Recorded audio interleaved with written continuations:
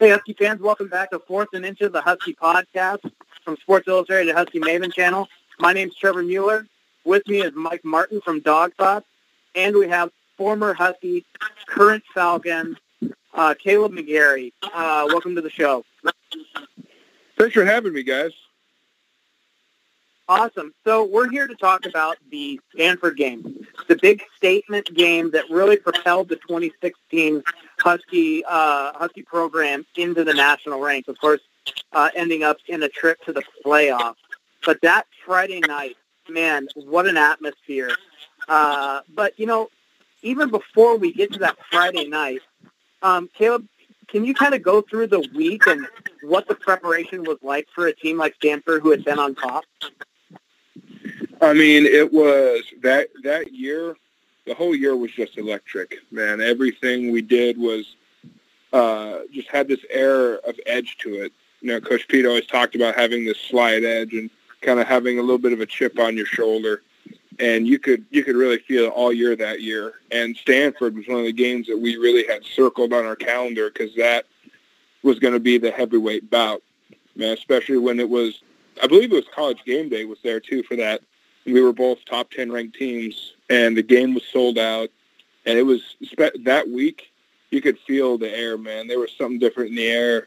Everybody was on edge, just ready to rock. And it was incredible, man, that build up leading into the game. There was just so much energy accumulating all year, really, and then especially that week of prep. I mean, everybody from the students and the staff all the way to us, like you could feel the anticipation of that week. At what point did you, in the game, or even before, because you and I talked about this before, you said that you knew you were going to beat Stanford when you were laying on Husky Stadium turf puking in July. It's kind of that old saying, the game isn't won on Saturday or Sunday night. It's won the week before in your preparation.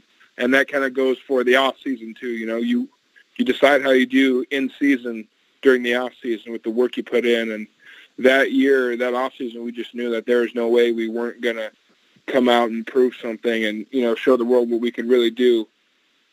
And it was, everyone just had a chip on their shoulder to prove something. And at what point during the game were you thinking that the puking and the pain paid off? Oh, God, I think we scored in the first drive, if I remember right. And it was like at that point when the offense gained momentum and the defense was holding their offense down that, we really knew that it was, this is the fruits of our labor. This is, what we've worked for all year. And it was such a tangible thing for us to be there that night, to feel, finally feel like we were competing with teams that we deserve to be competing with and finally doing what we were capable of. And what were you so glad? Because you could see the Stanford offensive line with trying to cup their ears so they can hear the play call. How thankful were you that you were on the Washington sideline and not on that Stanford offensive line? Oh, dude, I loved it. My ears rang for like 3 days after that game. That was awesome. That was so cool. Now, that first touchdown on that first drive, was that more of an exclamation point in your mind, or was it a sigh of relief after kind of the struggle that was down in the desert?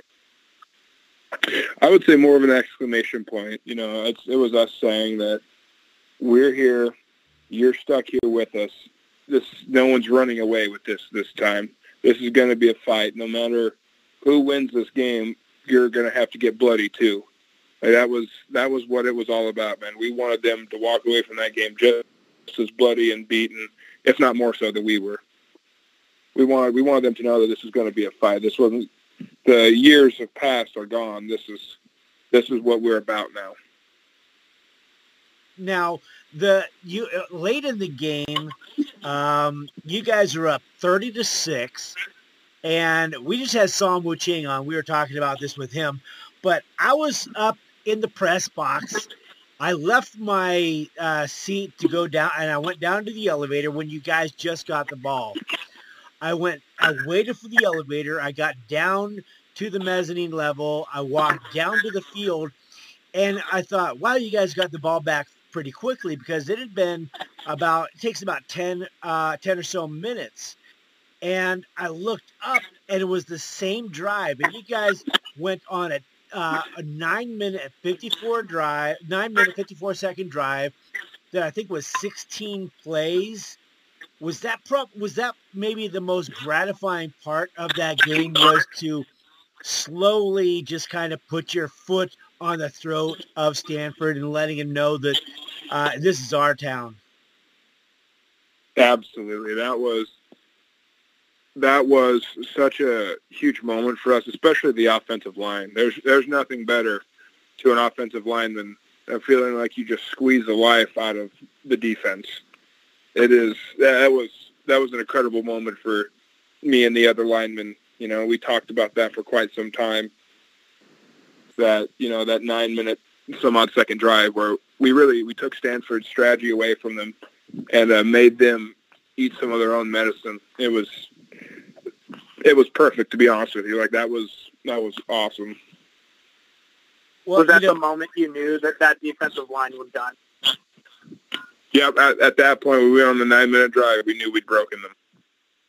Well, now you talked about you and your guys on the offensive line. That was Trey Adams, Coleman Shelton, Jake Eldrenkamp, Nick Harris, and you, all guys that have been. Well, Trey is up in Buffalo.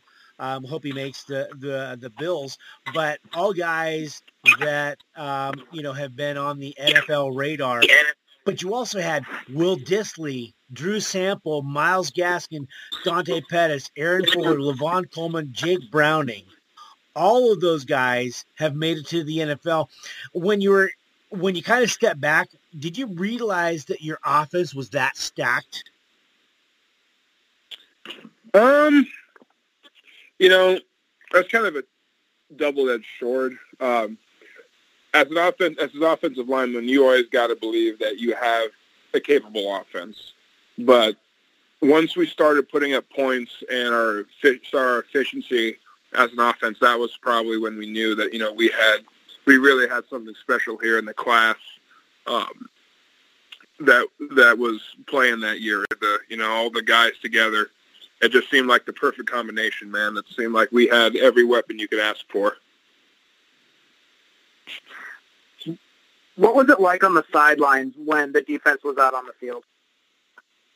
Oh, it was awesome, man. It was electric. Hearing the crowd roar to a point where it was deafening. It was literally deafening on the sideline, trying to hear our offensive line coach talk to us about the previous drive or trying to communicate with somebody else on the sideline. It was a total pain because we couldn't hear each other say anything, but it was awesome because we couldn't hear each other say anything. So it was great, man. I will always remember that game. And you've heard the stories of how Husky Stadium was so rough on opponents. Is that when you kind of were like, yeah, I see what they were talking about. This is what I came here for? Exactly. That's, this is the thoughts that ran through my mind were along the lines of this is what Husky Stadium is supposed to be like. This is the Husky Stadium that I've heard stories about. This is what it's supposed to be. Have you ever heard a stadium that loud, even in Eugene? At that point, I don't know, man. Eugene gets loud, but that was on a different level, man. That game had the perfect build-up, the perfect scenery, the perfect setting. Like, it was everything about that game just lined up to be an absolute slugfest, heavyweight bout. Everyone was looking forward to it. College game day was there. It was